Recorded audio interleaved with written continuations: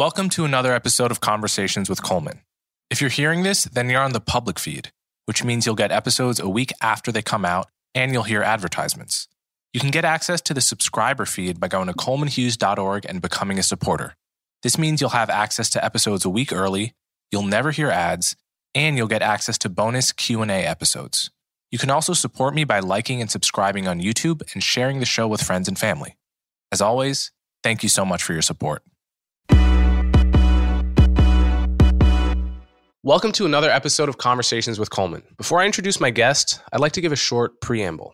I often get the critique that I don't get enough guests that disagree with me on my podcast, especially on the issues of race and racism, which is where my opinions have been the most controversial. The idea is that I'm creating a sort of echo chamber of people that mostly agree with me. Now, I can see how you might think this if you don't see what goes on behind the scenes. Behind the scenes, I've invited countless of my critics onto this show, and the near unanimous response is just a refusal to speak with me. On the identity politics left, there is an actual philosophy of not talking to or debating people like me. This is the same philosophy that leads undergrad and increasingly grad students to cancel and shout down invited speakers. So that is the main reason why you don't see more guests who disagree with me. It's not for lack of trying on my part. Some of you may remember that I wrote an open letter to Ibram X. Kendi asking him to have a public conversation where the entire sum raised would go to a charity of his choice, and he declined. Ever since then, people at his public speaking events have been asking him why he won't speak with me, which I think is great. And he has consistently responded that I, quote, misrepresent his work, without ever giving a single example, of course. In any event, that's the only public reach out I've done. But behind the scenes, there have been many private reach outs to pretty much everyone you would want me to reach out to. But the answer is almost always no. One extremely prominent anti-racist writer, who I won't name for privacy's sake, actually agreed to a debate and then dropped out once they learned that I was on the other side of it. So that's the attitude I've been dealing with on this topic for years. And that brings me to my guest today. Vincent Lloyd is a professor at Villanova University, where he directed the Black Studies program, leads workshops on anti-racism and transformative justice, and has published books on anti-Black racism, including Black Dignity: The Struggle Against Domination. Now, Vincent is one of those rare guests with whom I have profound disagreements on the topic of race, but who's actually willing to have the conversation, which I'm very grateful for. Vincent came to my attention because of a stunning essay he wrote about his experience teaching a summer course on racism at the Telluride Association. He'll tell the full story in the podcast, but essentially, his class was destroyed from within by a single hyper-woke person.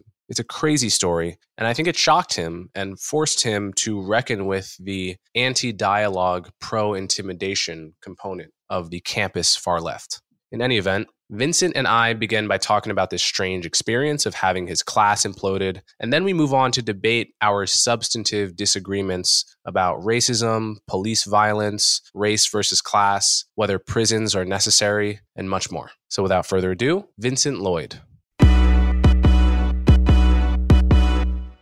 Okay, Vincent, thank you so much for coming on my show. Thanks for having me. Looking forward to the conversation. So I plan to talk about your excellent and interesting, riveting and disturbing in some ways article on your experiences teaching a seminar at Telluride, and your book, Black Dignity. So we'll get to all that. But first, I just want to know a little bit about you. What is your background? How did you come to care about the issues, all the related issues, racism, racial inequality, philosophy, so forth? Sure, yeah. So I'm a professor now at Villanova, where I directed the Black Studies program for a few years. I mainly teach in religion, but also philosophy. I started out thinking about some of these issues when I was first an undergraduate, doing some campus labor organizing, working with janitors, dining hall workers, and trying to see how we could get a living wage for all of the folks working on campus. And then when I moved to Atlanta and questions of race were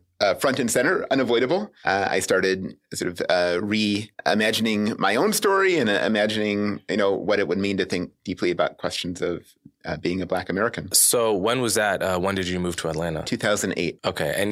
And before that, you spent some time in South Africa organizing, right? I did, yes. So what do you teach in religion? Yes, I do courses on religion and race, religious ethics, questions of what it means to try and be a good Christian in 2022, 2023. Interesting. Okay, so let's talk about your article. First, can you just kind of frame what's happening? Because the kind of thing that happened in your classroom where you were teaching a study on, I think, a class on race and the limits of law, right? With a seminar of 17-year-old students that were made it into this very selective kind of summer program where they took college level courses, right? And what started, initially very promising, and you had done this once in the past, right, began to break down in a very strange and unhappy way. So can you describe sort of what the course is, how you plan to teach it, how it had gone in the past, and then tell me what happened. Sure. Yeah. So this was a course offered through the Telluride Association, a program for high-achieving high school students who are on a trajectory to elite university education. They spend 6 weeks together, living together, but also taking a college-level seminar. And where is it? So they have locations both at Ithaca, New York, at the Cornell campus, and Ann Arbor at the University of Michigan campus. And you were at Cornell, right? I was at Michigan. You were at Michigan, okay. So the course, the seminar was called Race and the Limits of Law in America. We were going to look at issues of immigration, indigeneity, prisons in the U.S., mass incarceration, theories of anti-Blackness, intersectionality, and other sort of questions of race that are swirling around contemporary American culture. And as you say, the course was a seminar. So what a seminar means is we're sitting around a big table. We're each sort of sharing what we notice about a text that we're reading, questions that we have, concerns that we might have about the text, what it makes us think of, what our experiences illuminate for us about a text and the set of issues that it's speaking to, and playing off of each other, hearing one person talk and then being inspired by them to say something else and and dig deep into the text through this sort of iterative process.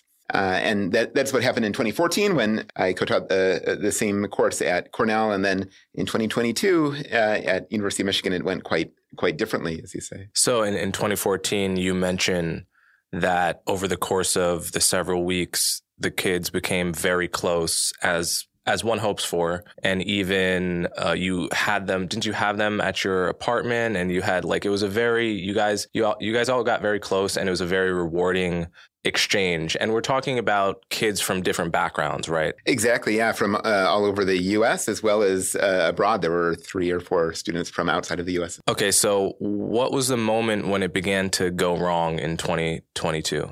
So at the end of the first week, the person who was sort of like a camp counselor, sort of like a teaching assistant, came to myself and the co-instructor and said, the first week was on indigeneity, and this teaching assistant, camp counselor type person said, some of the students are frustrated that we're not talking enough about anti-Blackness. And I tried to point out that the syllabus had several weeks on issues related to anti-Blackness, on prisons, intersectionality, theories of anti-Blackness, et cetera, coming up. But there was this sort of insistence that each week, each day should be exclusively focused on anti-Blackness. Every issue should be routed through that framework, which I agree that anti-Blackness is a hugely important theoretical framework to think about. That's why we spent a substantial amount of time in the... Wasn't it that you spent 4 of the 6 weeks on anti-Blackness and 1 week on indigeneity? Yeah, and 1 week on anti-immigrant. Anti-immigrant.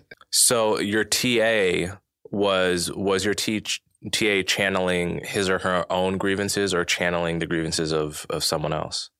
So that was unclear. It was represented as channeling the grievances of the students, but I imagine this person was had quite strong views themselves. And it also strikes me that when you have a group of a dozen 16, 17-year-olds who are away from home, away from their parents, living some for the first time, living together in a really intense experience, thinking that their chances of college depend on this, this experience. They're quite susceptible to influences from around them as well. So keep going with the story. What happens when you're confronted with this critique? And I guess for context, so you're co-teaching this course. Are you and the co-teacher, is it understood that you are in charge of the curriculum, or is that the structure of this? Yeah, so the Telluride Association contracted the two of us to teach a college level seminar. And that was clear. It seemed like that was clear. It was advertised to the students. This is a college level seminar that you're going to be taking. That was a centerpiece of the summer experience. The Telluride Association had been in some flux post 2020, post George Floyd. There had been pressure from Black Telluride alumni to transform the way that the program operated to center anti-Blackness. But the association is large and mainly run by young alumni who are often volunteers and have a whole variety of opinions and levels of investment. And doesn't it boast alumni that I imagine anti-racist progressive activists would be uncomfortable with, like Francis Fukuyama, who's a conservative, right? As well as some others. Yeah, Gayatri Spivak from the other side, the sort of left side. So the Telluride Association itself has been a place where left, right, and center have all met. Stacey Abrams, right, is also an alumna, as well as figures from the right. So that sort of democratic exchange of ideas has been, across viewpoints, has been at the center of the Telluride philosophy for a long time. Which I think is very valuable. Okay, so you're hit with the critique that every day should be on anti-Blackness rather than only 2 out of 3 days. What do you do at that point? Yeah, so we try to communicate that we will be approaching these issues soon. And, if the students have concerns, we're happy to talk. We're happy to bring in, other voices. There are many opportunities in the structure of the course for students to bring in readings that they do on their own, to sort of share with the course, to sort of bring in an artwork or, an article or a current event that they're finding interesting to contribute. So that could be a way that they can sort of co-create the class with us if there are issues that they feel are not being addressed. In the second week, we try to do a mock court. Mock court is a common thing that one does in law schools, but sometimes in undergraduate classes as well, where you have one group of students who's one team of lawyers, another group who's another team of lawyers. And this also goes wrong. Some of afterwards, the students worry or complain that some of them are forced to represent a side that they don't believe in, that they think is unjust. This exercise was framed as one in which we're exploring the limits of law, how law mismatches with justice, and also providing opportunities for young folks to figure out, is this something you would want to be? Would you want to be a lawyer? Would you want to argue for a position that you might not agree with? So one of these mock courts in the second week was around issues of immigration. Another was around issues of mass incarceration. And the students reacted poorly to that. Interesting. So as the class progresses, there was one sort of ringleader among the students who you call Keisha, which I assume is not her real name. And when did her sort of persuading her classmates that there was a larger problem with you in particular, when did that begin? Yeah, so this person who I give the pseudonym Keisha to was both this camp counselor and teaching assistant. She was sort of in charge of the students' lives. How old was she? Was she the same age as the students? She was college age. Okay. So she was in charge of their lives for the sort of 21 hours a day when they were not in the seminar, including when they ate, when they had free time, and so on, when they could talk to their parents, all of that.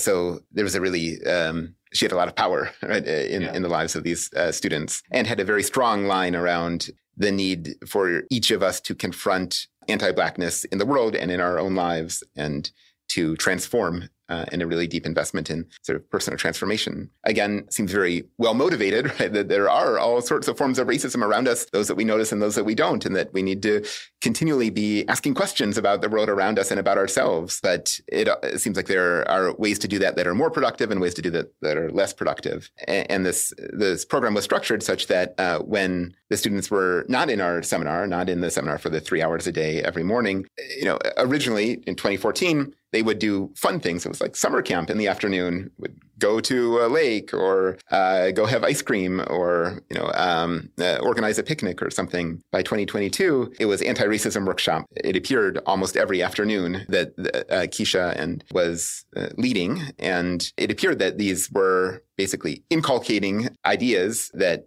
Keisha believed in the minds and lives of the students, rather than sort of discussing them or having a kind of back and forth, open-ended seminar-style discussion, which is what I thought the program was mainly about. So when did it get to the point where the students essentially rebelled, right? When did it get to the point where the classroom was no longer functioning like a seminar classroom? When and how? By the second and third week of this program, the white students and a couple of the Asian and Asian American students were speaking less and less, contributing less to the seminar. And why do you think that was? I think they were being told in these anti-racism workshops in the afternoon that they needed to center the voices of their Black classmates, which again is well-intentioned, but also fits awkwardly in a sort of seminar space where we're each bringing our own experiences and interrogating those experiences, right? And allowing pressure to be put on them and then putting pressure on others.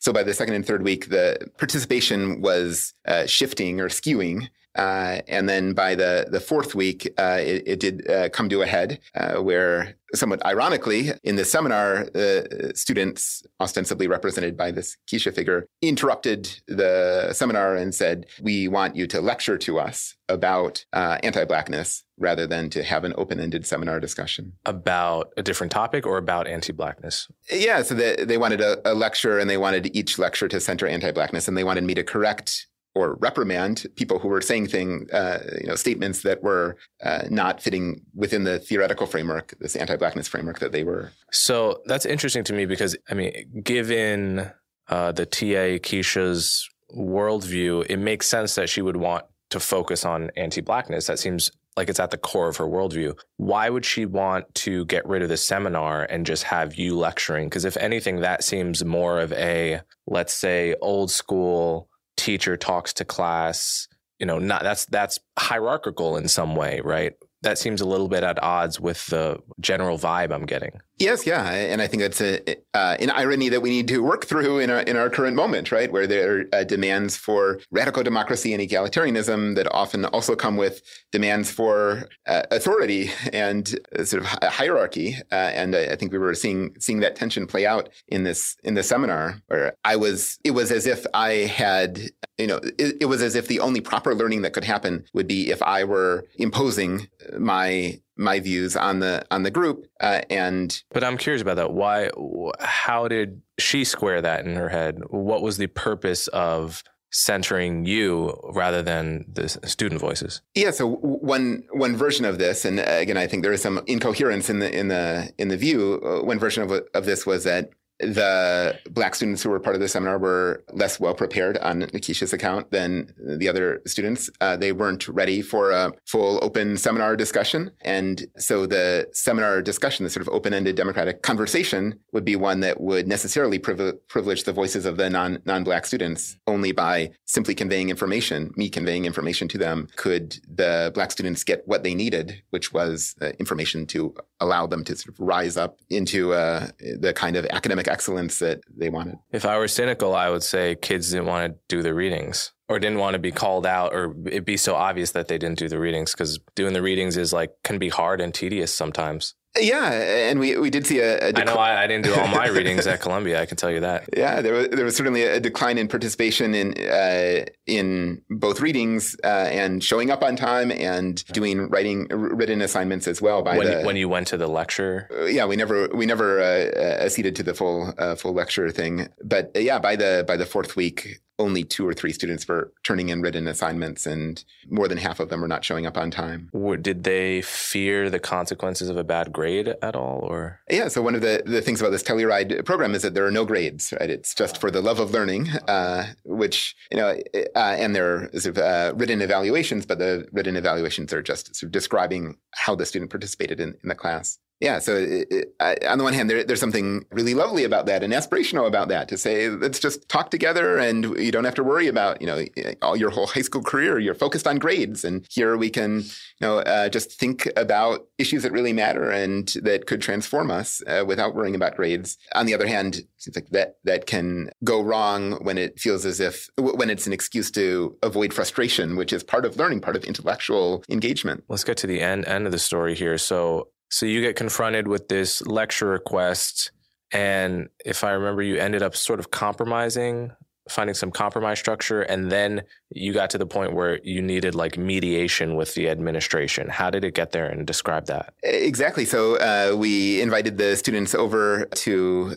my house at the end of the fourth week of class to share a meal together, as well as discuss one of the readings, Frank Wilderson's Afro-Pessimism. And the students ostensibly represented by this Keisha figure, demanded a lecture. I talked for a little bit. Then we had a fairly productive discussion. I again reiterated that I don't think lecture is the most productive way. Like seminar is what I was contracted to do to facilitate a seminar. This made the Keisha figure very upset. She said she's going to take the students and leave and not share the meal with us. The next day after that weekend, after I'd reached out to the Telluride Association leadership, the students each read part of a statement, each read a paragraph of a joint statement naming all of harms that they had suffered in the seminar over those 4 weeks, and at least implicitly demanded an apology and transformation of the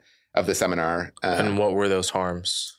So some of these included things like using the word Negro to explain what was happening in Brown versus Board of Education, the Supreme Court case that ended legalized segregation in education, which, there is some contest over language usage now, but it's something that we could have talked about, right? Something that there could be discussion of. They said that my body language was aggressive to the Black students. Apparently, I don't know what that could have been about. There were a couple of other things that students had misheard and interpreted as being sort of offensive in whatever ways. They once misheard me referring to one student by another's name. I'm not a perfect teacher. I do make mistakes, but it seems like there are all sorts of ways that one can have a dialogue about the mistakes that we're all making as humans and move forward more constructively rather than confrontationally.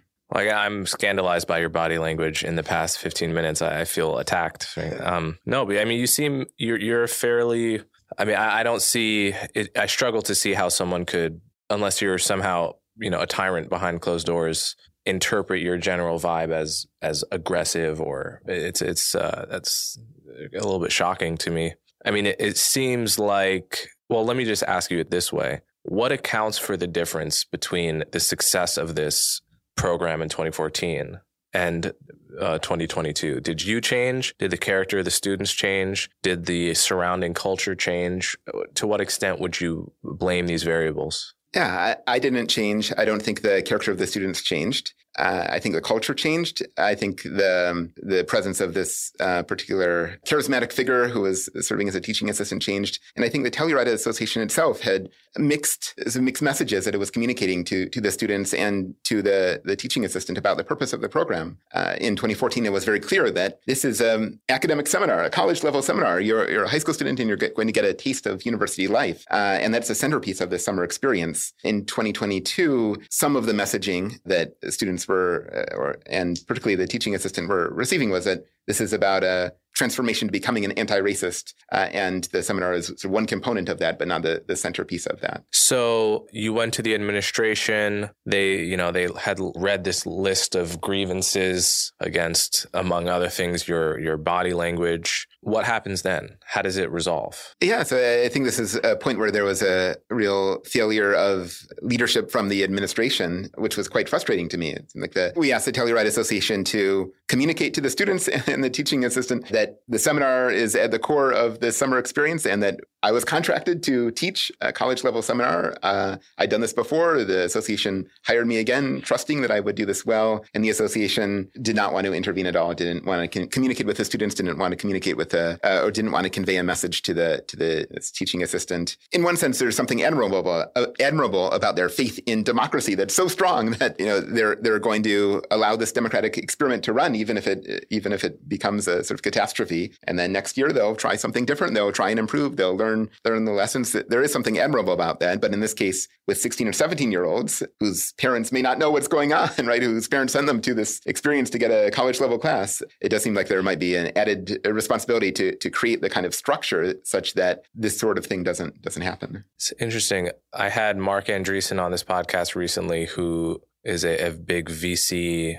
investor guy. And we were talking about organizational structures, organizations that operate. He runs his business like a very unapologetic hierarchy. There's a boss, my word. I guess there's two bosses in that case, and their word goes, and that's how the ship is steered, right? And if you have a problem with it, you don't have to be here. That's the attitude. And in his case, he feels that is essential to the success of the institution.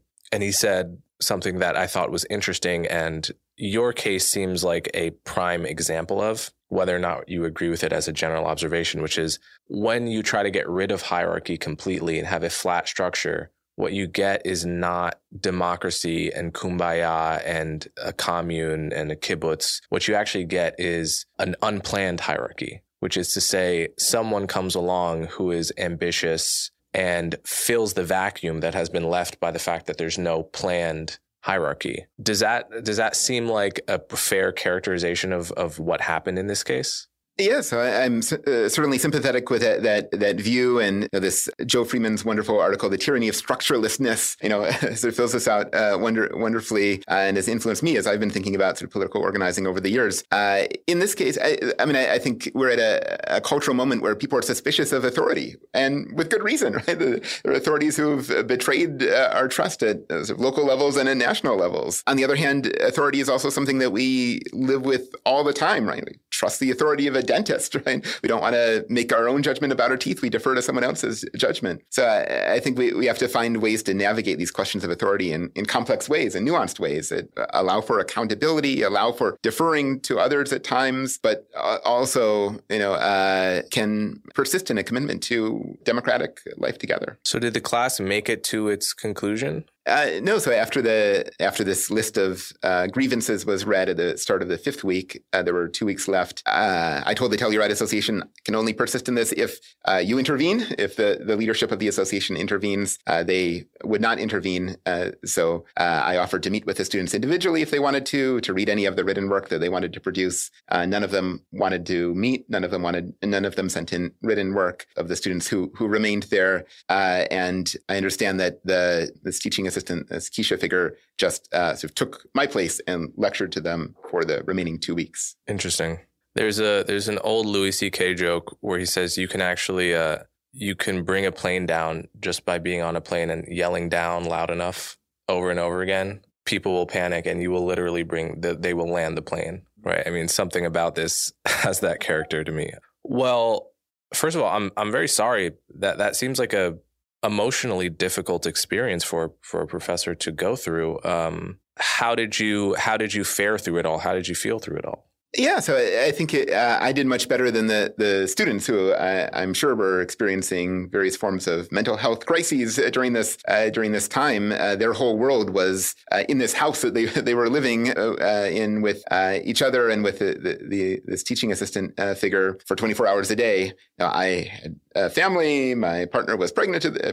My daughter was going to camp, a musical theater camp. We were doing all sorts of normal things, enjoying the summer in Ann Arbor. So this could be just one little bit of my life, which could sort of compartmentalize, whereas the students were sort of fully immersed in this world. So the world that the TA created seems to me cult-like in a few ways. One is that everything is subsumed to one value, namely anti-Blackness. There is no plurality of values, and this is what most cults are like, right? Whatever the cult worships, that is what 24 hours a day is devoted to. The second thing is that there is no value placed on disagreeing about values. If you disagree, you are a traitor and a blasphemer and a heretic and an evil person. And this is as a religion professor, I'd be curious whether or not you agree with this, but I think this is substantially the culture that cults have created and fundamentalist religion of all kinds have created. And academia at its best is supposed to value diversity of thought and disagreement, constructive disagreement. And that's what I'm all about on this podcast and in general. And I found, when I was at Columbia, there were this whole fiasco is like, it's not actually that surprising to me, because though I've actually never seen something quite as bad as what happened in your seminar, I've certainly seen, I was in one class, a philosophy class. It was called Philosophy and Feminism when I was probably a sophomore at Columbia. And it was, we were reading, Foucault, we were reading Judith Butler, and it was probably reading some of the same people that you were reading in your course. And the professor was very much a dogmatic, I would say, admirer of everyone we were reading, right? Like no one we were reading really was to be criticized, and that message was communicated. Now, I took many other classes at Columbia. Sometimes we read those same people, but the professor would signal, look, everyone we read this semester is up for criticism. If you think you found some tension, some contradiction, some flaw, speak your mind. This is the point. The professor in this one class, it was much more like Sunday school in that the point is not to ask why Deuteronomy condones slavery if it's a moral book. The point is not to ask why, Leviticus says being gay is an abomination. The point isn't to critically question what you're reading. The point is to learn the truth with a capital T, and I know it and I'm going to tell it to you. So that's that style of teaching. One thing I noticed is that people would raise their hands way less in that class. Like people just would not participate. And I would go to that class and just be bored because there's 100 people sitting in the seminar, all of whom may have interesting insights. And every time she pauses for questions, no one says anything. Whereas in my other classes where we might read some of those same texts, people are participating. It's vibrant. It's fun. People are disagreeing and so forth. And I think there is definitely a strain in higher education that I've noticed when I was at Columbia, and I also took classes at Barnard, where the classrooms are basically run by people that are more activists than professors, in the sense that they don't like disagreement, and it changes the whole character of the classroom. And I think it's a very big problem in higher education right now. I'm curious if that is something you have noticed, or if you think I'm overselling this problem. Sure. And maybe to start by circling back to your original remarks about cults, I guess one point that I haven't mentioned as yet here is that two of the students from this seminar who had heterodox views, who were not fully on board with this anti-blackness is framing everything, were eventually removed from the program. And by the fourth week, it was the only students who remained were students who were voicing an agreement with this framework. So were they removed by an outside force, or by? It's a little bit unclear exactly what the mechanism was. Mutual. I think the students wanted to remain. My understanding is that there was a recommendation made to the Telluride Association leadership that they be removed, and the Telluride Association leadership acceded to that recommendation. Yeah, so that there is something further cult-like about that kind of atmosphere, only having those who are on the same page within the community. And that, I do think a bit about religion and cults and this sort of thing. And I think in my academic work, these terms like fundamentalism and culture are often used polemically, right, to just describe the groups that one doesn't like. But there are also real structures, right, and common denominators amongst groups that are closed, don't tolerate dissent, and are have a singular purpose and charismatic leader that are, I think, worth reflecting on and worrying about. On the question of higher education today, after this piece came out, and even before, I've heard from many colleagues, particularly at liberal arts colleges, particularly in some of the state university systems, that they've experienced very similar things, sometimes a little bit worse, sometimes not quite as bad. But as you're describing this sort of phenomenon, both in terms of how the instruction goes, that there's a sort of singular point rather than an open conversation, but also strong-willed charismatic students pushing the conversation in particular directions and shutting off the faculty leader from being able to run the seminar. It is happening over and over again in different institutions. I don't think it's at every institution. I teach at Villanova, which I think we sometimes only half-jokingly say we have the opposite problem, because we have a lot of students who are coming from Catholic high schools who are used to deferring to authority, who come into Villanova and are just eager to treat the instructor as an authority figure, and we have to get them to block that instinct. So I think there is a lot of variation from institution to institution, institutional culture to institutional culture. Yeah, so there's another aspect to this. I think it's the writer Douglas Murray who has this quote about these sort of campus meltdowns that have become a trope in the news, in the past, I would say 8 to 9 years. The surprising thing, I think he said, is not that the students would rebel or that young people would rebel throughout American history, at least throughout much of the 20th century, let's say. Nothing has been more normal than for a group of anywhere from 15 to 25-year-olds to get together and say, we're taking over, the system's messed up, et cetera, the 60s, right? The surprising thing is that the adults caved in, right? That the administration just let it happen. What do you think accounts for the fact that the administration didn't just say, look, you're in a seminar, you knew what you signed up for, Vincent's in charge, I'm sorry, this is, Yeah, so part of this is probably a quirk of the Telluride Association that many of the leaders of the Telluride Association are alumni of these programs, are really committed to this radical democratic ethos and believe that they're learning from the failures of that ethos. And I should say, I think these student movements are also really important, right? They're helping us, us older folks, notice things that we missed, right? Notice injustices that we missed when we were younger and that we continue to miss today, that we need to transform how we teach. We need to transform how we engage with the world. And the challenge is just figuring out where are the spaces where we can do that effectively, right? So if the seminar is a space, the seminar can do some things and cannot do other things. And it seems like recognizing the autonomy of that kind of space is really important. There might be spaces, workshops where you're learning skills where you just need a package of knowledge that's communicated from one person to the people in the workshop. If you're going to organize a union in your workplace, you need pieces of information about how to do that effectively. You don't need a seminar on how to do that. So I think recognizing the distinctness of different sorts of spaces in our political lives is also really important. Okay, so let's shift gears a little bit and talk about your book, Black Dignity, and your philosophy that you sort of sketch out there. I'll put my cards on the table. I'm fairly skeptical of a lot of the ways that you frame the issue of race and racism. So you should expect probing and skeptical questions from me. But before we get to those, what can you sketch out your motivation and general picture of Black dignity as a philosophy? What does that mean to you, and why is that important?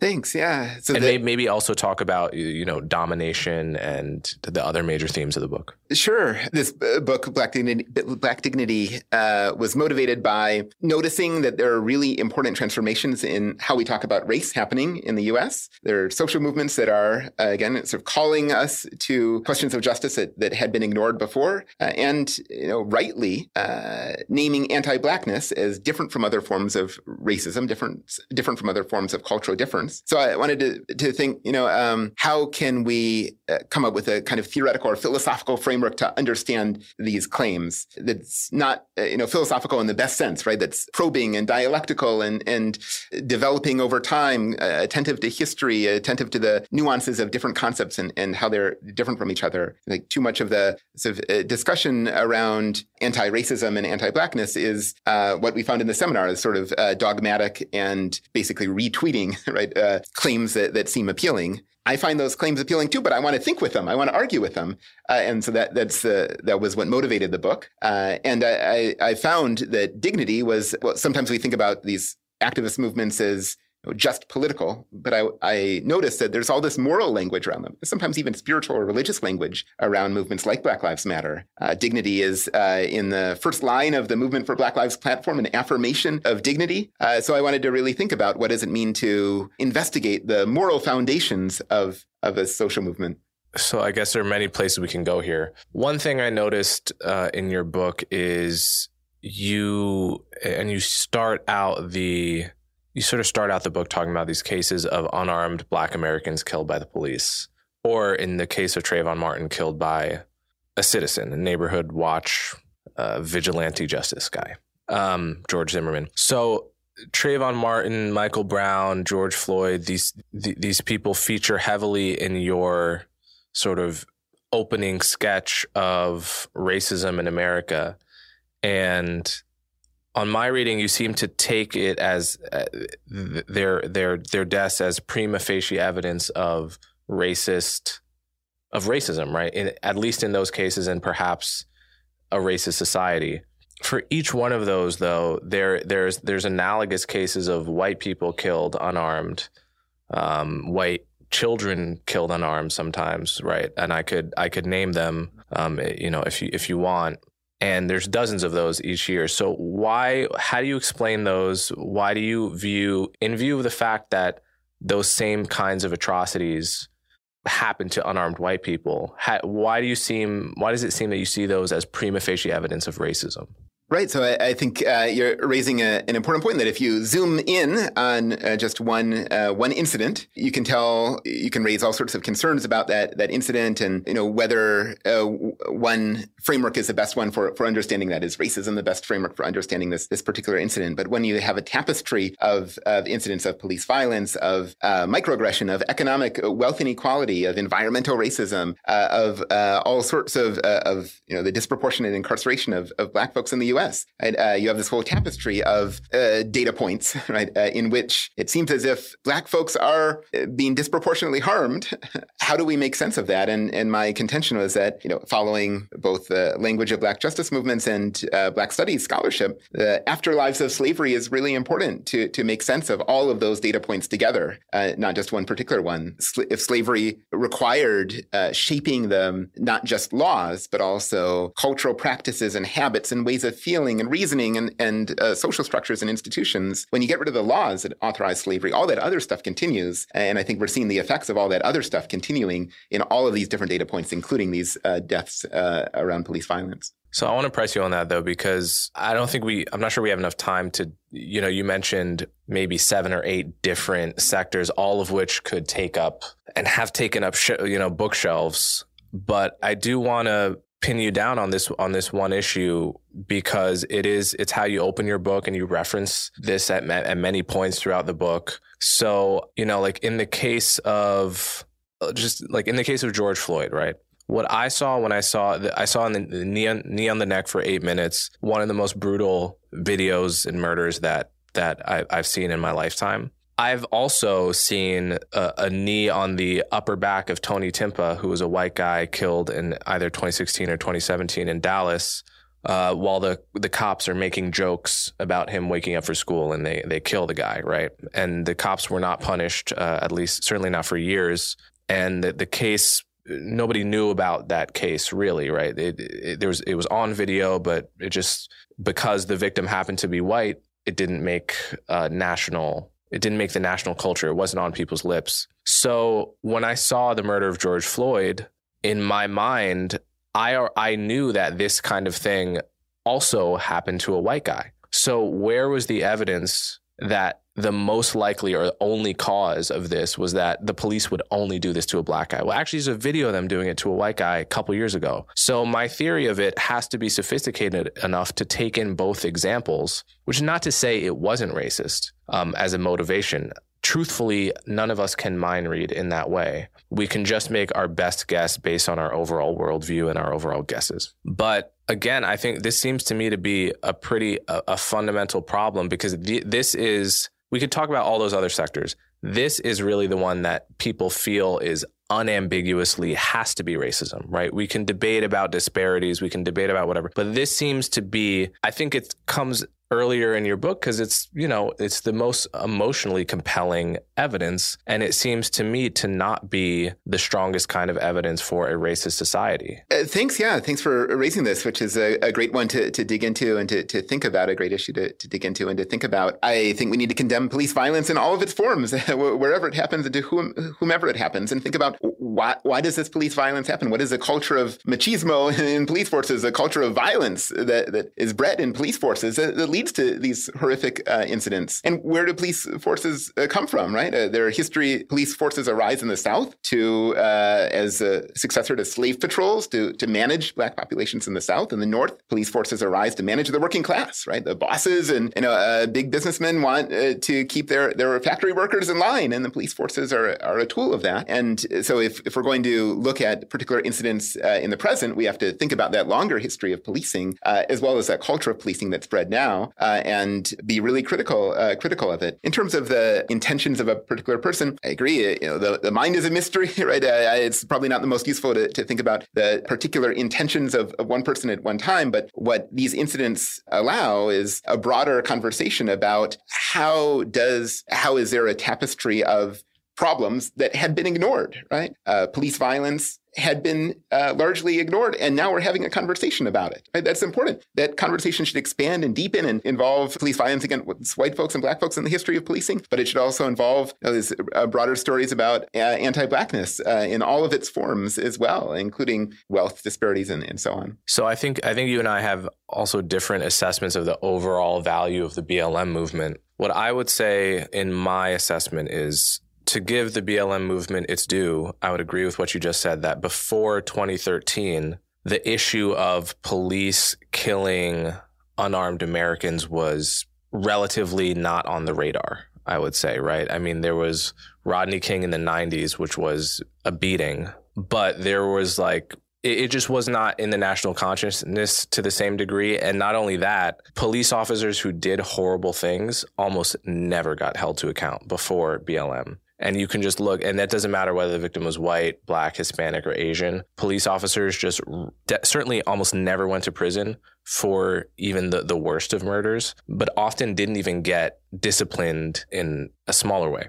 BLM changed that, right? And I think that's a good thing, because those incentives constrain and influence police behavior. If a police knows that he can be sent to prison or at the very least be disciplined for a wrongful act, it holds him to account, right?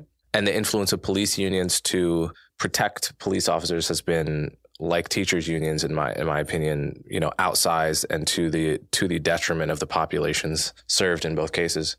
But the problems with BLM are one, that I think it fundamentally misdiagnoses American society. It says I know you will recall, but for my audience, when BLM first really dropped, there was a huge Black Lives Matter versus All Lives Matter debate. And BLM was an actual movement. All Lives Matter was basically, it wasn't a movement. It was a slogan that was a reaction to the movement. And the reaction was, are you saying only Black Lives Matter?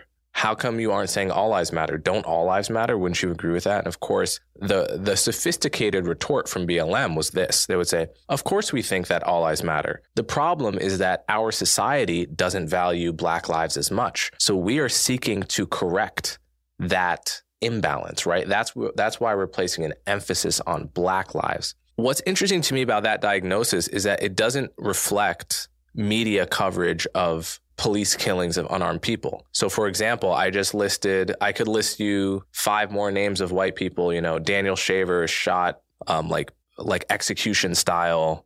What's his name? There's a Autumn Steele shot by a cop who was spooked by her German Shepherd. There's a 6-year-old kid whose name I forget. It's actually hard to keep these names in your head because no one is saying them. And yet it's a couple dozen white unarmed people get killed this way every year. And there's just silence in the media. What's interesting to me about that is it seems to cut exactly against BLM's argument that we don't care about Black lives. Truth is, the only time we care when police kill somebody is if the victim is Black. So that's the first way in which I think BLM is a diagnosis of a society that has moved on from that level of racism. I think that level of racism was undoubtedly true in the past and in the living memory of older folks. But I think America has progressed beyond that level of racism. And you can see that in the media coverage, in what the media cares about. You can see people's values and what they care about. And then the second thing I would say is in the climate of promoting and apologizing for riots and violence that caused what Pew recorded was the single largest year-over-year increase in the homicide rate in American history in 2020, detrimental specifically to Black Americans in particular, who died at higher rates, even proportional to that, even relative to that increase. And the total silence about the Black-owned businesses and just businesses in general destroyed and looted the total lack of empathy for the violence caused by the riots in 2020 is, to me, a shocking moral failure of the BLM movement. So that's what I would say. I give them props for putting the issue of police killing on the radar, with the caveat that that's an issue that affects, in terms of unarmed people killed by the police, maybe less than 100 people a year. But I give very big demerits for encouraging and creating the environment of the riots, which led to excess thousands of homicide deaths, and not to mention victims of crime, and the overall misdiagnosis of American society as uncaring about Black lives, when the evidence, to me, points in the opposite direction. Thanks. Yeah. So again, you're touching on lots of complex issues here around the crime rate and all sorts of different factors and different explanations that can be given for the particular issues that we're seeing in the last year. On the frequency of police murders, we might think of lynchings of a few generations ago, where there were not tens of thousands of lynchings, right? There were dozens, a few hundred lynchings. They included not only Black folks, but also Jewish folks and Asian American folks. But lynchings became a symbol of underlying anti-Blackness, underlying cultural patterns and forms of violence that were legacies of slavery. And so anti-lynching bills, right, were opportunities to address and open conversations about those deeper legacies. On Black Lives Matter more generally, I think there's a tendency to think about Black Lives Matter as a kind of abstraction that has a platform and a set of beliefs, and then people who are a member or not a member. Whereas in fact, I see Black Lives Matter as naming folks in communities who care about justice, right? Who feel like their concerns aren't being heard, who have cousins who were incarcerated and didn't get a good lawyer, right? Folks who have brothers or sisters who had bad encounters with the police and who are trying to find a place to speak out about those issues, and finding in the slogans around Black Lives Matter both the negative ones and also the positive ones: Black love, right? Black magic, Black excellence, right? Finding in those slogans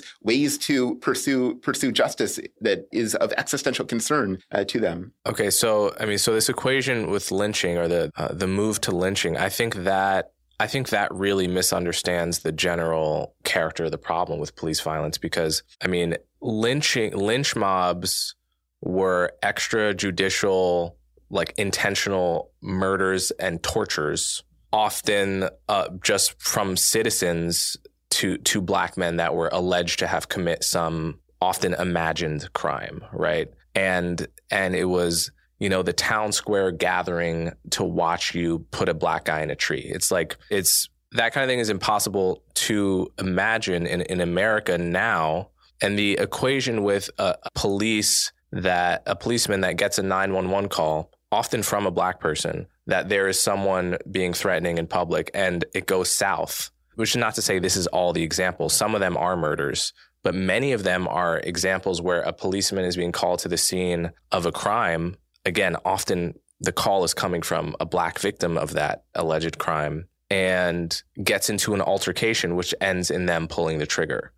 Sometimes the trigger is pulled rightly, sometimes it's pulled wrongly. And some people shouldn't even be cops. Some people go berserk and they have no business having a badge and they should be in prison. Others are cops that had to pull the trigger to protect either their life or the life of someone in the vicinity, such as the Ma'Khia Bryant case, where she was on the backswing of what could have been a fatal stab, and he chose to pull the trigger at that time and nevertheless received all kinds of criticism for it. To me, to make the move to explain our caring about that issue in terms of it being similar to lynching is, I think, to gloss over all the very important differences that make those two things not analogous. Yeah, I think you're making a good point that these are not the same thing, right? And there are important differences. But my point here was that these are both things that are, there may not be a huge number, if you're looking at the data, huge number of police killings, not a huge number of lynchings, and yet they have a huge symbolic function, right? I would agree with that. Yeah, make Black folks feel scared, right, in various ways, and that has real power, right? That shapes people's real lives. Sure, it's in some sense it's like a plane crash, which is there can be one every 10 years, but people will still be afraid if they go up in that plane. But I also think the media plays a role in just totally miseducating and not educating people at all about the true likelihood of them being a victim of such a police encounter or police murder. I mean, we're talking about in terms of unarmed Americans killed by the cop each year, we are talking about lightning strike levels of your likelihood to be a victim of that, literally. And most people don't know that. Like, most people don't know that who think that they're educated by, reading mainstream newspapers and such. You think you would know that if you're just like a casual reader of the New York Times, but that's not really going to appear there, actually. In my experience, instead, what you'll see is like articles saying, "I fear jogging while black," presented as if that's a rational fear. Where I feel it should be presented as, okay, we can understand how you came there. We can understand these videos have symbolic resonance. But what the media should be doing is to say, similar to a plane crash, your odds of actually being a victim of this are extremely low. And you should understand that you can feel secure at this point as a black person. You do not have to, don't be misled by the few news events that happen, because the news is by definition the outlier. What makes the news is by definition what is not normal, right? Everyday interactions don't make the news because they're not interesting. And I think the media has completely abandoned its responsibility to tamp down on Black people's fears of being victims of racism. And I think that has had a psychological effect on Black people, because to live in fear is really no way to live, especially if those fears are not actually justified by your likelihood of being harmed, right? Like, if it were actually true that you should fear, every interaction with a cop, then I think it would be okay to feel that fear, because your fear is in proportion to reality. But I think the fear, because the media seizes on these stories out of context of any kind of statistical proportion, I think it creates fear and paranoia of being a victim of racism that need not exist. Yeah, so this may be another point where we differ a bit. It strikes me that a half century ago, people were racist in public, right? You could tell the racists. They were saying, "I'm a racist. I don't like Black folks." Now you still have racist outcomes, right? You still have racist behavior. You still have disproportionate, anti-Black facts that on all fronts, on all sorts of fronts, but you don't have the people self-identifying, "Hey, I'm the racist." I think I would worry more about the paranoia and the fear and those sorts of emotions and existential concern coming from that dynamic, right? That the racism still exists, but it's submerged, and so you don't know exactly where it is. So it makes Black folks, live with anxiety rather than the sort of media amplification. So how do you distinguish between the belief that racism has actually declined, like there are just far fewer racists today, and the belief that racism has just gone subconscious? It's there, but they're afraid to say it now, because those two worlds could look pretty similar, right? What kind of, in your view, what evidence suggests that we are in world B rather than world A? Yeah, that's a great question. And, I think that there can be a lot of focus on identifying who are the racists and who has racist intentions. And, I don't find that particularly useful. I think it's more useful to look at the gaps in wealth or income, look at the incarceration numbers, look at the experiences of police, not just police killings, but have you had a negative encounter with a police officer in your life? Do you know someone in your family who's had a negative encounter with a police officer? Where are people living, right? There are all sorts of, new dimensions of anti-Blackness. The New York Times had this thing about Black appraisers and Black developers having all sorts of troubles in their careers just in the last couple of weeks. So it seems like there are all sorts of dimensions of anti-Blackness beyond the sort of police killings that the focus on police killings helpfully pointed us to and opened up conversations about those. So let's talk about the disparities, because you've pointed to disparities a lot in this conversation. I've coined the term disparity fallacy for the idea that a disparity between two groups is necessarily or probably or definitely caused by racism. And the reason I came to this belief is because we talk a lot about race in America today, as in white, Black, Hispanic, Asian, the categories that were solidified during the Carter administration for in my view, fairly arbitrary reasons. But that's a whole separate conversation about the social construction of race and so forth. Anyway, we talk very little today about ethnicities, right? About Black Americans descended from slavery as an ethnic group, as opposed to Black Caribbeans, Black Jamaicans, Black Trinidadians, Black Ghanaians, Black Nigerians. Similarly, with quote unquote white people, we talk very little about the cultural and outcome differences between white Americans of Irish descent versus of French descent versus of German descent versus of Russian descent. And when you actually look into this, and I encourage anyone to, if people don't have very much time to, read books about the subject, but just go to Wikipedia and look up household income by ethnic group or personal income by ethnic group. You will get a list from 1 to 100 with massive disparities between ethnic groups of the same race. You will find that whites of Russian descent earn way more money than whites of French descent. You will find blacks of Nigerian Americans earning way more money than Haitian Americans. Huge disparities, which no one reasonably attributes to racism, because we're talking about groups of the same race, groups who often can't even be distinguished by the races who would be being racist towards them. And yet these disparities persist very long. And each one of them, I think, has a unique story that is a difference of, an effect of all kinds of variables, such as occupations that ethnic groups can specialize in as a culture, all kinds of attributes, right?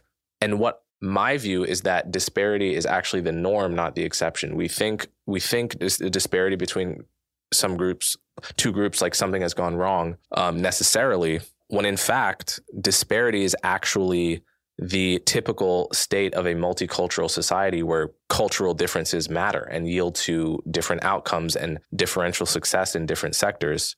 And nobody views, for instance, the large disparities between whites and Asians as inherently problematic. And yet all of that reasoning is suspended in the case of black-white differences, where it only has to be due to institutional racism or to the legacy of slavery. And none of the other causes of disparity, which seem quite powerful everywhere else in the world, magically they disappear for this one example. So I'm skeptical of your gesture towards those disparities as, again, prima facie evidence of a racist anti-Black society. Thanks, yeah. And I certainly agree that there are all sorts of cultural differences and outcomes of various forms that accompany those cultural differences. And it can be quite interesting to look at them. The claim that comes out of Black justice movements in recent years and over the decades is that there's something distinctive about anti-Black racism that's different from all this sort of wider terrain of cultural difference. And if we think back to slavery itself, I think it makes this plausible, right? What does it take to make it acceptable to treat someone as an object rather than a person, to treat an enslaved person not as a human being, right, but as equivalent to a cow or a piece of machinery, right? It takes all sorts of work on oneself, right? So shaping how one thinks, shaping how one feels. It takes all sorts of institutions, political institutions, cultural institutions, to make that possible. It's so counterintuitive, right, to treat another person as not a person. And so, I think that realizing how much it takes to allow people to be so inhumane at that moment of slavery makes it plausible, and I think even likely, that the anti-Black outcomes that we're talking about, the anti-Black differentials that we're talking about, are different from this wider world of sort of cultural difference that you're alluding to.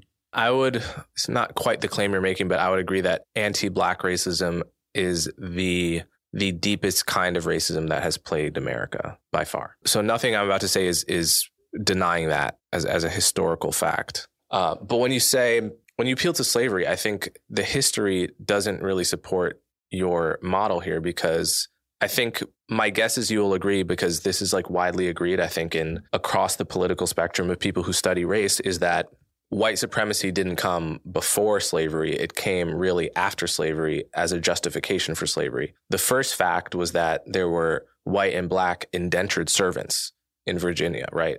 Indentured servants, which were treated very much like slaves, but they had a time limit. Many of them died, lived in brutal conditions. And over the course of the 17th century, for various reasons, Black people, slavery became racialized for reasons of convenience and all kinds of reasons. But the philosophy of white supremacy and the badge of inferiority associated with skin color was not the reason that they enslaved Black people. It was the other way around. It was Black people. It was a convenient marker to mark eventually the difference between slave and free, even though it didn't start that way. And then they had to justify in America how it is we can preach freedom and simultaneously enslave so much of the population. And that's how the philosophy of white supremacy really became popular, was as a post hoc justification for the fact that there was this big population enslaved that was all of one race. So that's the first thing I would say in terms of, it's not like the affect of racism that caused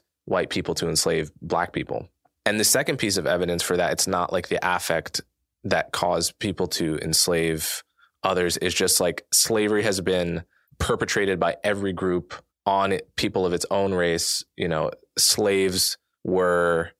Black tribes were enslaved in Africa by other tribes and then sold for rum and other goods, right? So those Black tribes didn't require anti-Blackness in order to enslave the tribe that they were warring against, like, you know, the Dahomey tribe that was depicted Rosalie in The Woman King, but was actually like one of the fiercest tribes that profited the most off the slave trade. Slavery has been in China for thousands of years and was only outlawed in like the early 1900s. In Korea, Russian serfdom, the Slavs, Arabs enslaving millions, over like 14 million Africans over the course of a thousand years. Like, this is, as I would agree with your statement that slavery is like deeply counterintuitive to me and you and to modern people. Like the notion of treating someone that way is deeply counterintuitive, and you have to do work to even put yourself in the mindset of someone capable of enslaving someone. But the fact is, for most of human history, for actually all of recorded human history until a couple hundred years ago,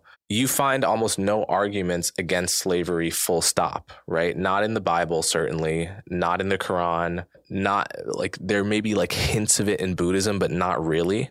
What you find is basically no one wanted their people to be enslaved, but no one had a problem with slavery as such until like the 1600s, 1700s, when people started making arguments against slavery full stop. So I think like the whole world has become somewhat more progressive on that issue, which is a great thing. But I don't think it was counterintuitive to pre-modern people to make war and to enslave and so forth. It is important to appreciate that injustices in general and slavery in particular has had a long history and exists in many places. But we also need to appreciate the distinctiveness of the Middle Passage, right? The stripping of individuals of family ties, of language, of cultural heritage, of religious tradition, transporting them over an ocean, right? In appalling conditions, and then making what we get in that case of the Middle Passage is something like domination in laboratory conditions, right? Master and slave, stripped of all of the complications of the world, where their only identity is that of enslaved, right? They're no longer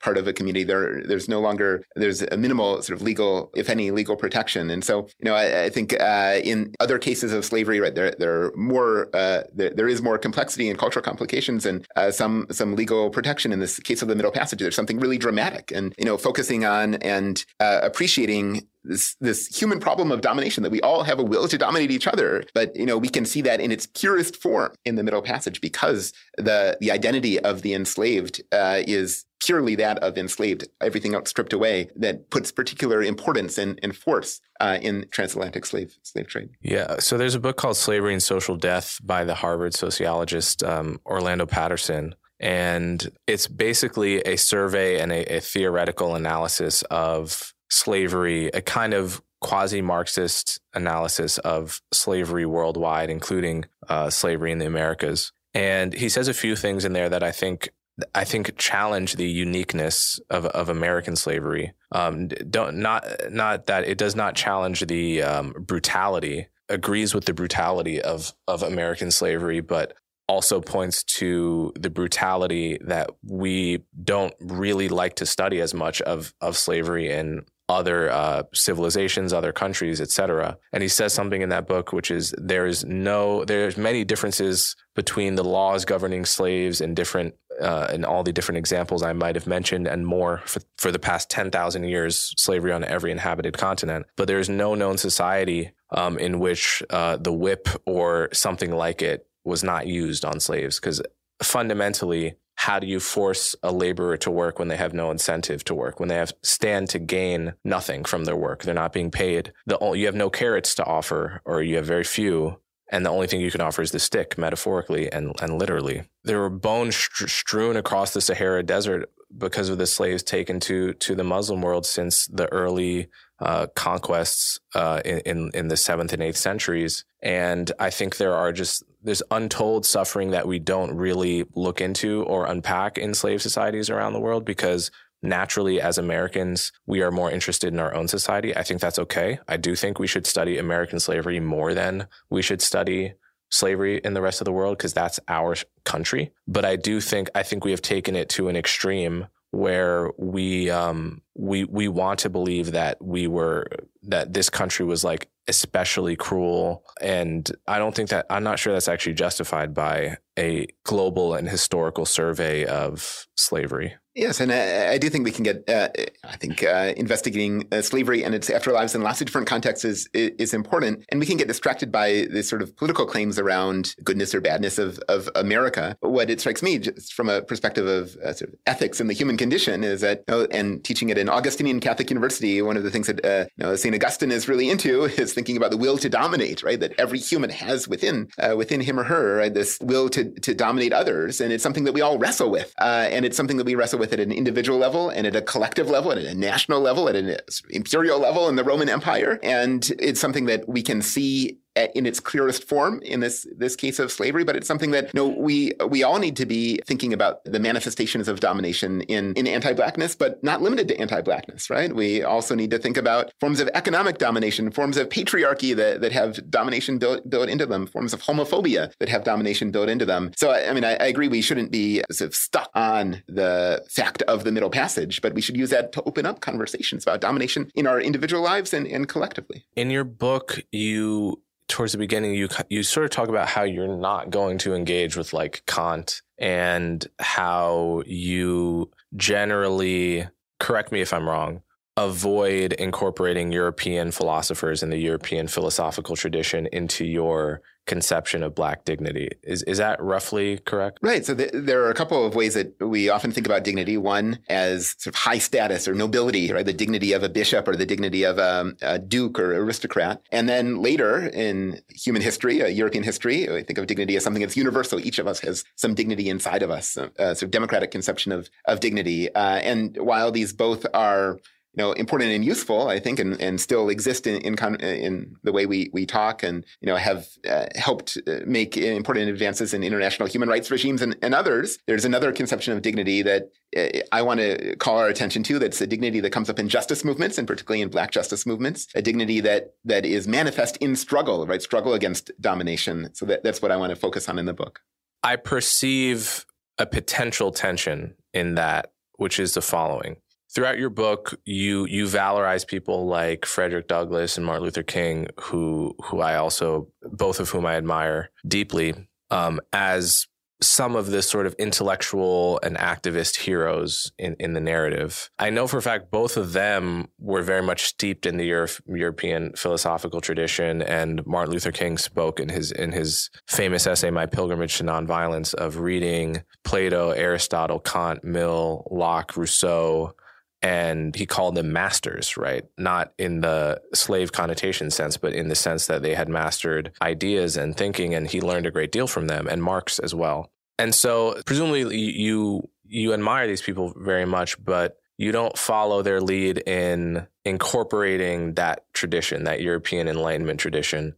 Do you view that as a tension at all, or is that reconciled? No, I agree with Douglass and King here that, and many others in the Black tradition. The Black intellectual tradition is one that is both growing out of Black experience in the U.S., but also in dialogue with European thought of all sorts, and that's where its richness comes from. And we have a lot of books about dignity from the European perspectives. I wanted to think about what does it mean to approach this topic focused on, but not exclusively engaging with Black sources in the U.S. I noticed in your book some gestures towards the idea that Martin Luther King was a radical. Can you explain that? Yeah, so I think there are a lot of different ways to understand King. And, there's one story that there are a couple of stories I don't agree with. One story takes King to be basically a secular liberal. He just wants to make things gradually better. Nope. I agree. I agree with you. He was not secular.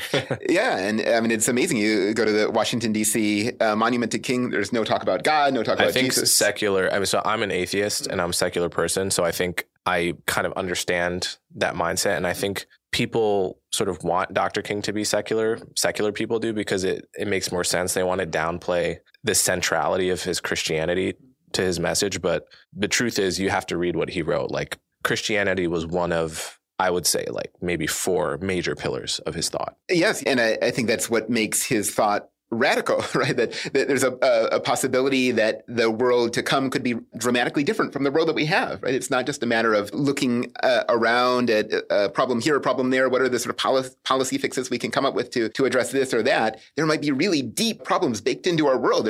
We might need a tragic sensibility, right? To appreciate the depths of the injustices in our world, which comes along with, a hope for dramatic transformation, right? That we can, if we are committed to struggling against injustice, the world could and has at different moments dramatically changed in ways that surprise us. I think that's some of the radicality of King there.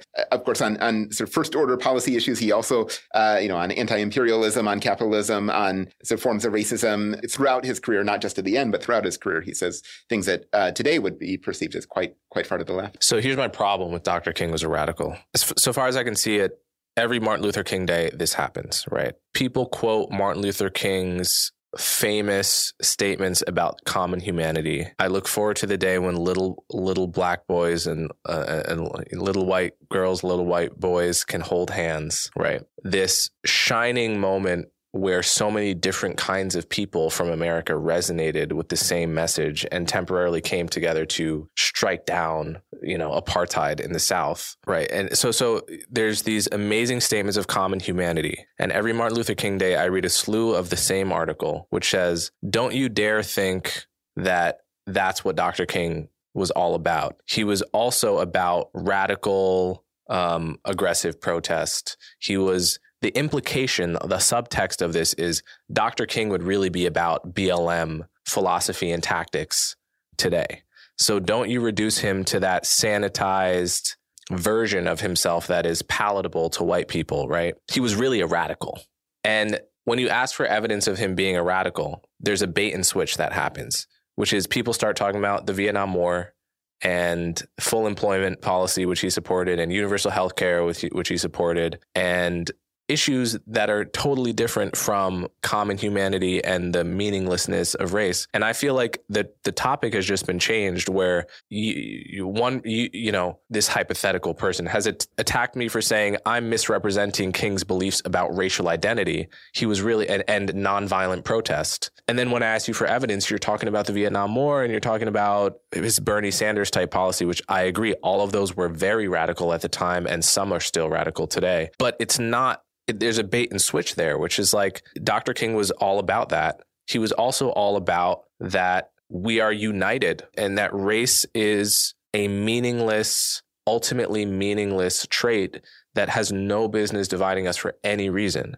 He really spoke with one voice on that issue throughout his life. And once the aims of the civil rights movement were achieved, the main legislative aims, he largely pivoted to being more concerned about organizing around class than around race. And in his final book, his so-called radical phase, the second chapter is a sustained critique of the Black Power movement, where he ends by recommending they change their name to Power for Poor People, because class is the more important variable post 65 in his mind to organize around. So look, none of us know what Martin Luther King would say today. None of us can channel him. And I think it's valid to say, I hate when people ventriloquize the dead. Like, I think it's absurd. But we know what he said in his life about the analog to BLM at that time, which was the Black Power movement. So that's my problem with the King was a radical argument.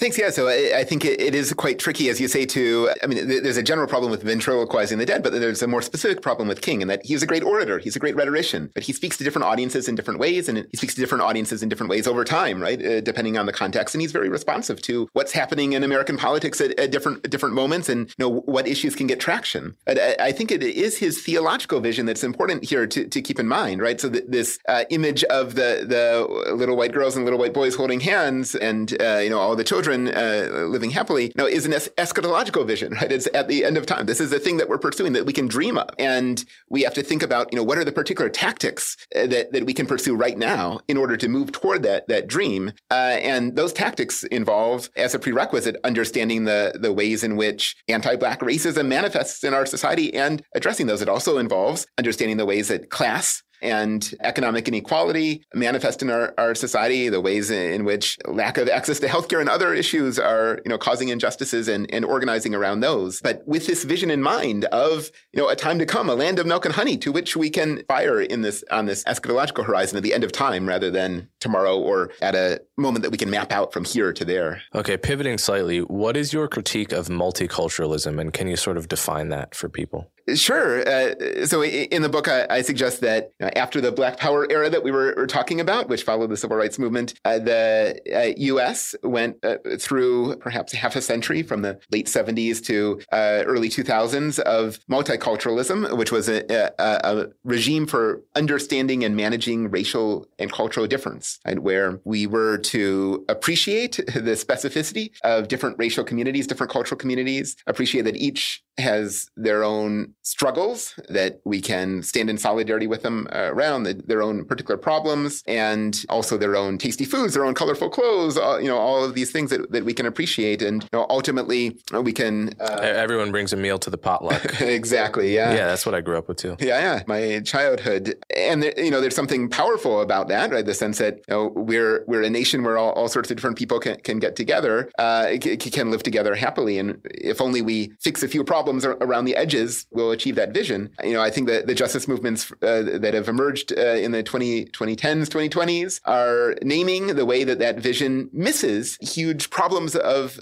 injustice around anti-Blackness, as well as around indigeneity and other issues that, patriarchy, right, that continue to this day and, will not be solved by just imagining everyone can bring their own food to the potluck, but, require a deep analysis of history, a rigorous analysis of the concepts involved, and involve struggle, right? Involve organizing together with those neighbors and community members and family and friends against these forms of injustice. So what kind of concrete policies, if any, does that translate into? I mean, you're not really necessarily a policy maker or anything like that, but presumably you have some kind of concrete recommendations or broad gestures in a policy direction that you would like to see vis-a-vis multiculturalism, transforming society, et cetera? Yeah, I think we're at a really difficult moment in that there was one paradigm that we were used to, and we're seeing that paradigm has got things wrong. It's not clear what the new paradigm is going to be. We're at a moment of experimentation. We're at a moment of trying out new different ways of thinking about race. I think that's part of the challenge in this Telluride experience we were talking about earlier, and that,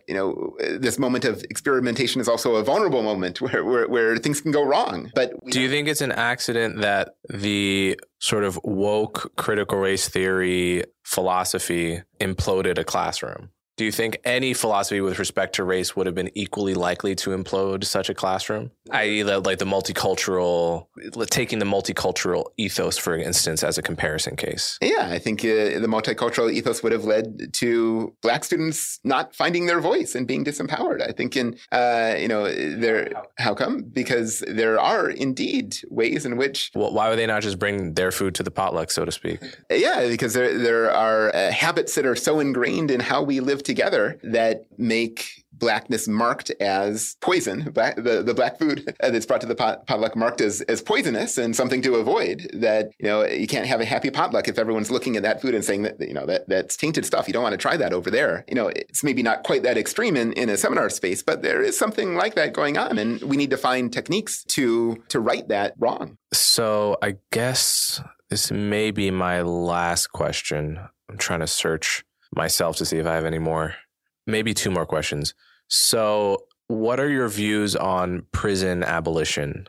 I know this is something that you've thought about.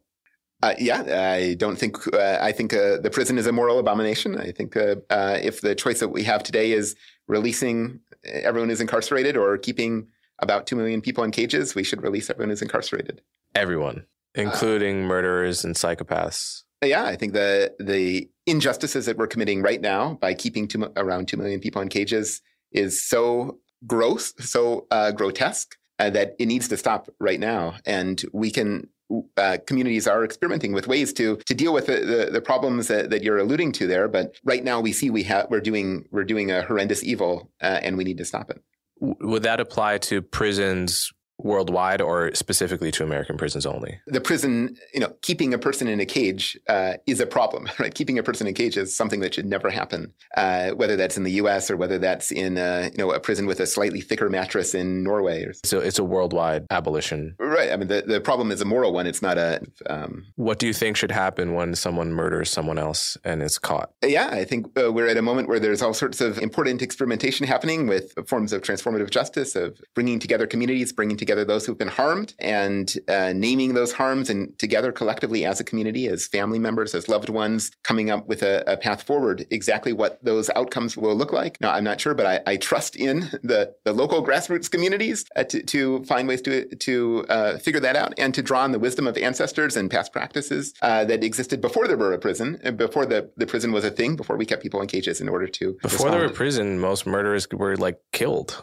The death penalty or stoned to death. We look at the Bible, look what are the historical practices from our traditions about how to deal with murderers and rapists? The death penalty. Prison is actually, relatively speaking, relative to pre-modern people, actually progressive. Right. Am I wrong about that? Justice systems in years gone by are complicated. Sometimes there was money exchanged in response for a relative who was killed. There are all sorts of different things that were done in the past. I don't think we shouldn't be nostalgic, right? We shouldn't say things were better before 1800 or something like that. But we should be open to learning from the wisdom of the past, but also particularly communities where people are dealing with harm all the time. I think there are pretty Black and poor communities in the U.S. where it's clear that police and the criminal justice system is not going to make things better. The state is not going to make things better. I have to admit, I'm really unsatisfied by your answer to what do you do with a murderer, because it gestures toward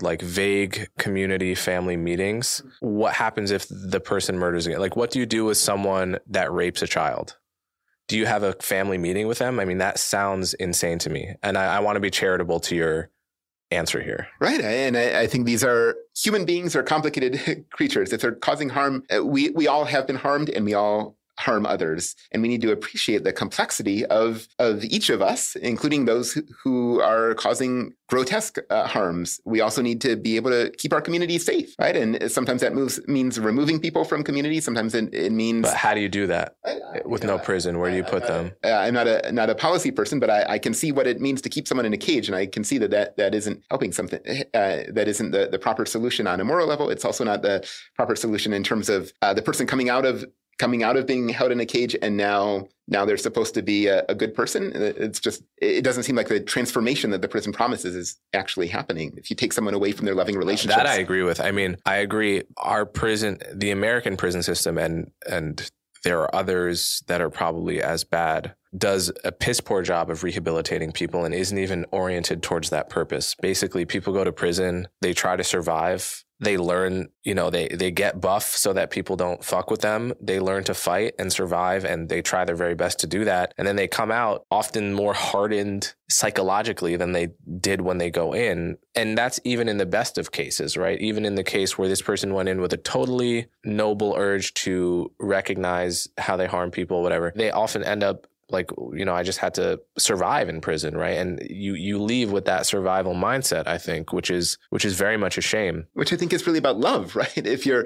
not being loved, if you're away from the people who love you, if there's a wall between you and those who care for you, it's really hard to see how you can come out a loving person to those around you. Yes, yeah, people do. And I just don't understand how you seem to be operating in a picture of the world where there are no people that just want to do bad things for no reason.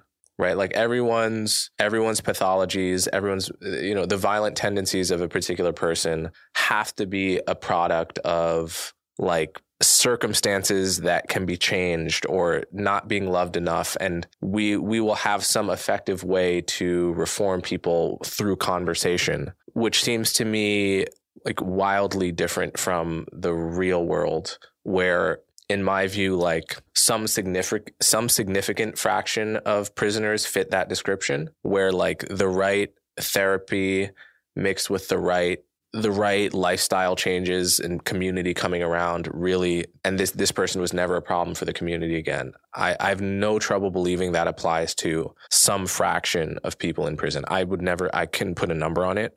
But there's no doubt also a significant fraction of people that actually enjoy harming other people and have inherently violent tendencies, or if not violent, then predatory, right? Like, how do you explain the like people that have had every advantage in life, loving parents, and yet go out and commit all kinds of crimes? It need not even be violent crimes. It could be like fraud, right? Like white collar crime. How do you explain white collar criminals born with a silver spoon in their mouths and loving parents?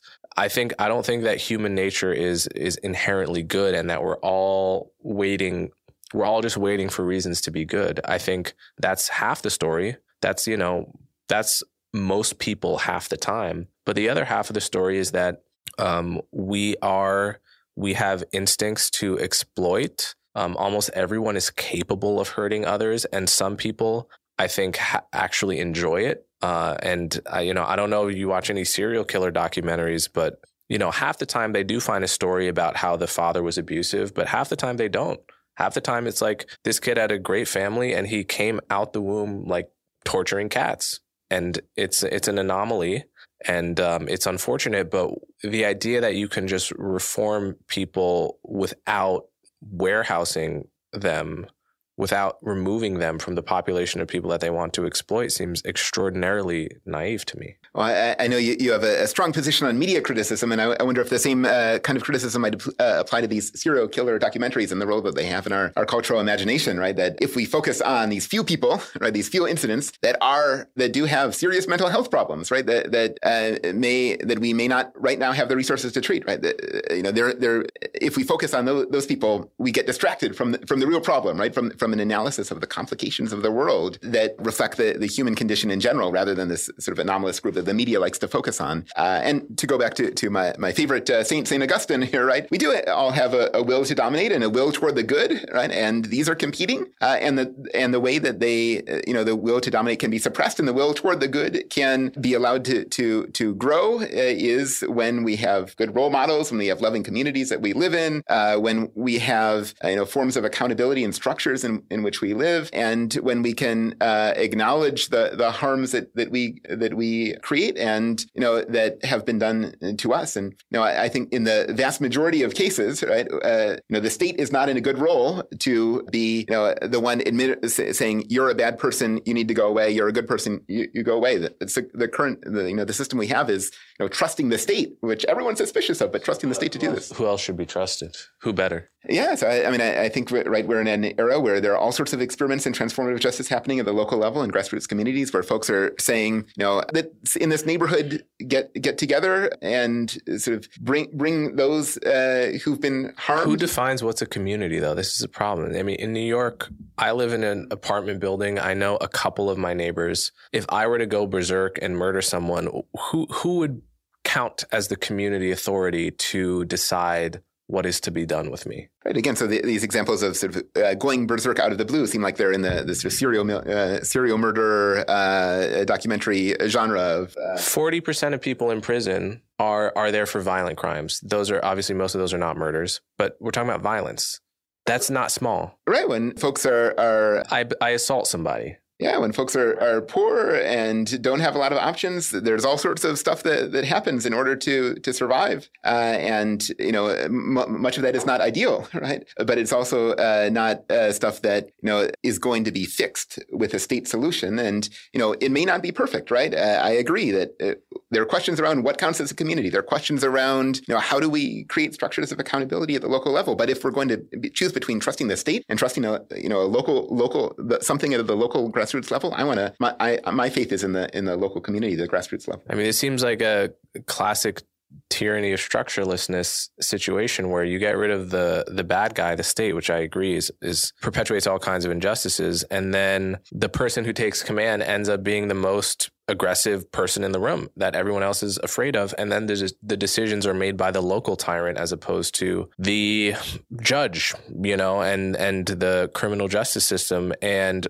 the thing about democracy is that at the very least, I have some say in terms of who I vote for if I'm upset with the regime and the status quo. But I have no say if it's just the most charismatic, tough person in my community that ends up calling the shots. I can't vote him or her necessarily out of office. I have no social contract with this person. My level of power may just be proportional to sort of my sway in the community. I may be a nobody, but I am one person, one vote with respect to the state. And there's something to be said for that, minimal as it is, level of accountability relative to basically anarchy. Yeah, I agree. It can be a problem that the tyranny of structurelessness at a local level can be a real problem. We need to develop structures of accountability at the local level. And it's not clear what they're going to be, but we can experiment, right? If we see something's going wrong, we see the state is doing a bad job of this, we see the prison is doing a bad job, it means that we need to try out new things, and we need to try them out at the local level, not at the national level. If crime goes up by a factor of like X%, would you consider that a failed experiment?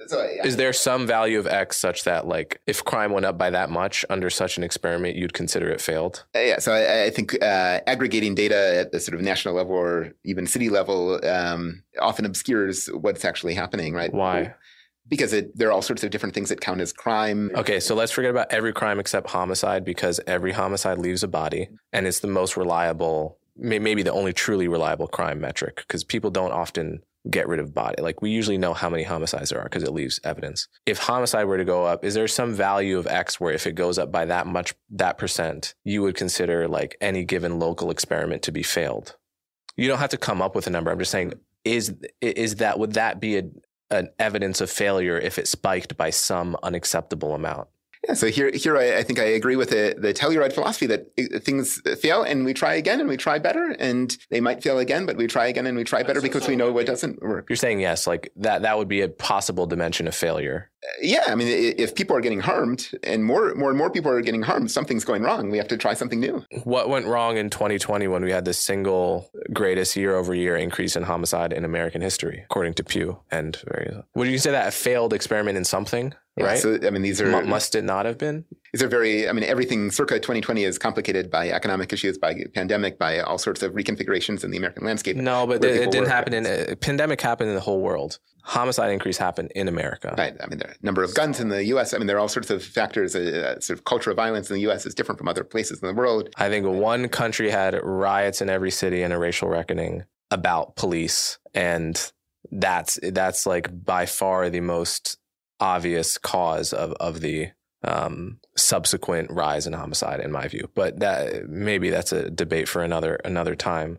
Because we had guns the year before. We had, and it's mostly illegal guns, not Second Amendment guns that are doing the harm. But I mean, I guess my what I'm getting at is like, but what metrics would you be looking at for success in these like transformative justice experiments? What are you looking to that's like, this community did it right because look at what happened? What is that? Right. Yeah. So if community members feel safer, if they feel as if they're less likely to be harmed, and if they feel as if when they have been harmed, they're happy with the outcome, right? If you look at surveys of crime victims now, many of them are not happy with the outcomes when the perpetrator goes to prison. They don't think longer prison sentences are a good idea, right? So I mean, I think these sorts of metrics of how does are those who survived forms of harm satisfied with the outcome and with this reweaving of the fabric of their community? Those seem important to look at. So what role do the police play in this vision? Do the police still exist as they do today, or are they gone, or is it, how do you view that? I'm not a policy person, but it does seem like we're at an important moment where mental health professionals are being recognized for the important role that they play in communities where we're wondering, do you really need a police person to be directing traffic, right? Could there be other sorts of professionals that could be directing traffic? What are if we've been fostering a culture of violence among the police, how can we sort of narrow the role of police such that others who are better fit for, other professionals who are better fit for the jobs we need them to do can be assigned to those roles? So you would say leave the police intact, but have them do the work that they're best at. So like not directing traffic. Anything else? I think we're at a moment of scaling down. When there are mental health crises, you don't need a police officer. You need a mental health counselor, right? It depends if the person having a mental health crisis, if violence, the potential of violence is part of their mental health complex. And in many cases, the people calling 911 are their own mothers who know their mental illness better than any mental health professional and have been negotiating it for years and generally know how to calm them down when they're having an episode better than anyone because it's like unique to each person often. And the fact that they've called 911 is sometimes a result of the fact that like, I can't handle this one and I'm scared, right? How is a mental health professional with no physical skills in terms of how to protect yourself, how to subdue someone while keeping them safe, going to necessarily be the default in that situation? I don't necessarily see how that is an improvement. My own view would be that what you want in that moment is someone who is extremely skilled physically, who knows how to subdue somebody without harming them, right? It's like the paradigm is like a jujitsu black belt, because jujitsu is all about how to like restrain someone without necessarily injuring them at all. And I've talked to at least one cop on my podcast who was a black belt in jiu-jitsu and talked about the number of times he never had to go to his gun because he had such physical skills that he wasn't afraid. If someone threw a punch at him, if someone came at him, he knew how to deal with it in a way that didn't harm him or them. 99% of cops don't have that level of skill. So what you want is someone with that kind of skill. And that's not the skill of a therapist. Like, we're not talking about a therapist. Yeah, so I agree. These are really complex and tragic situations. Mental health professionals. Sorry. Yeah, these are really complex and tragic situations where families are grappling with those they love who have the potential to harm others. And if there's someone you love, you want the situation to de-escalate, right? You don't want the situation to get worse and worse. So, the tool that we need for that job is someone who knows how to de-escalate the situation, right? Maybe they're well-trained police officers who know how to de-escalate that situation. It seems like, given the culture of policing in the U.S. today, that's unlikely the case. It may be the case that, you want mental health professionals in the lead supported by, others who, have other skills that could be useful. But, if the focus is on de-escalating, is on sort of cooling down the situation rather than heating it up, then I think we really need to think carefully about what are the professionals who should be in the lead in that situation. I agree. De-escalation should be the priority. The problem is that de-escalation is not always possible, in my view. I'll use an example given to me by former head of Baltimore PD, Anthony Barksdale. He said he got a mental health call, and it was from the mother, and he was having an episode, probably schizophrenia, and he was able to calm the guy down. He thought, okay, good, this is going to be fine. We're going to get him put him in the cop car, get him to the hospital, get him the help he needs. And it all was going well until suddenly, in the boy's mind, he became a dragon, and now he's fighting the dragon, right? How do you de-escalate in that situation? What you're dealing with is a mental illness that there is no pat formula. There's not even a sophisticated formula one can learn in school to necessarily switch somebody off in that scenario, right? Like, at the end of the day, you have to be able to protect the people around that person, because the person is having a break from reality, right? I am very skeptical of the notion that there is this skill. There is such a thing as being good at de-escalating, but it only goes so far, right? Like, there's no such thing as like the Jedi mind thing where it's like you're so good at de-escalating that you can just reliably 99% go into a situation and get two people to stop fighting. Have you ever tried to stop two people fighting? If they want to fight, it's pretty difficult, even if you know them, right? Like, and if you don't know them, if you're like a mental health professional, I studied how to stop fights for 4 years. It's like, okay, I'm sure you're better at it than average. I'm sure you're quite good at it. But the problem is the skill naturally maxes out at a certain level. And then you have to be able to, I often think of like the mental health thing as, we send the first mental health person to a mental health call. And there are some success stories until there's the time that the mental health person gets beaten to a pulp. And then we say, okay, well, we're going to give you guys pepper sprays. And then slowly, step by step, we end up reinventing the cops. At least that's one plausible outcome, I think. Yeah, I think that's a real worry, and one that we have to be careful about, right? That we come up with alternatives to cultures of violence in the police, and then they start to look like the cultures of violence in police. That's a real worry. But we also need to tolerate experimentation. We need to be okay being frustrated with some things that aren't working perfectly. When we see we have a system that's not working well, it's going to take some time to figure out what works better, and there will be some mistakes along the way, and we need to collectively tolerate that. On the question of your sort of schizophrenic in the police car example, I agree these can be very challenging situations, and I have no expertise in psychiatry. I know there are mental hospitals where there are a lot of schizophrenics, and they have ways they're used to dealing with these sorts of extreme situations without calling the police into the psychiatric. They have chemicals that sedate you, right? So there are a range of. So is that the suggestion to have? I mean, that's. Yeah, I think the thought is that there are a world of professionals who every day deal with folks in mental health crises who deal with schizophrenics. And that's a skill set that we ought to take advantage of, and that we ought to bring into sites of crisis, particularly among poor and Black folks who are often not getting the mental health services that they need. Okay, Vincent, I think that brings me to the end of my questioning, end of my grilling. You've been a great sport. And can you please tell my audience where to follow your work? If you have one, Twitter handle, website, and book, they can find you. Yeah, I'm very low tech. I'm not on Twitter, but the book Black Dignity is available from Yale University Press. All right, Vincent Lloyd, thanks so much. Thank you. Thanks for listening to this episode of Conversations with Coleman. If you enjoyed it, be sure to follow me on social media and subscribe to my podcast to stay up to date on all my latest content. If you really want to support me, consider becoming a member of Coleman Unfiltered for exclusive access to subscriber-only content. Thanks again for listening, and see you next time.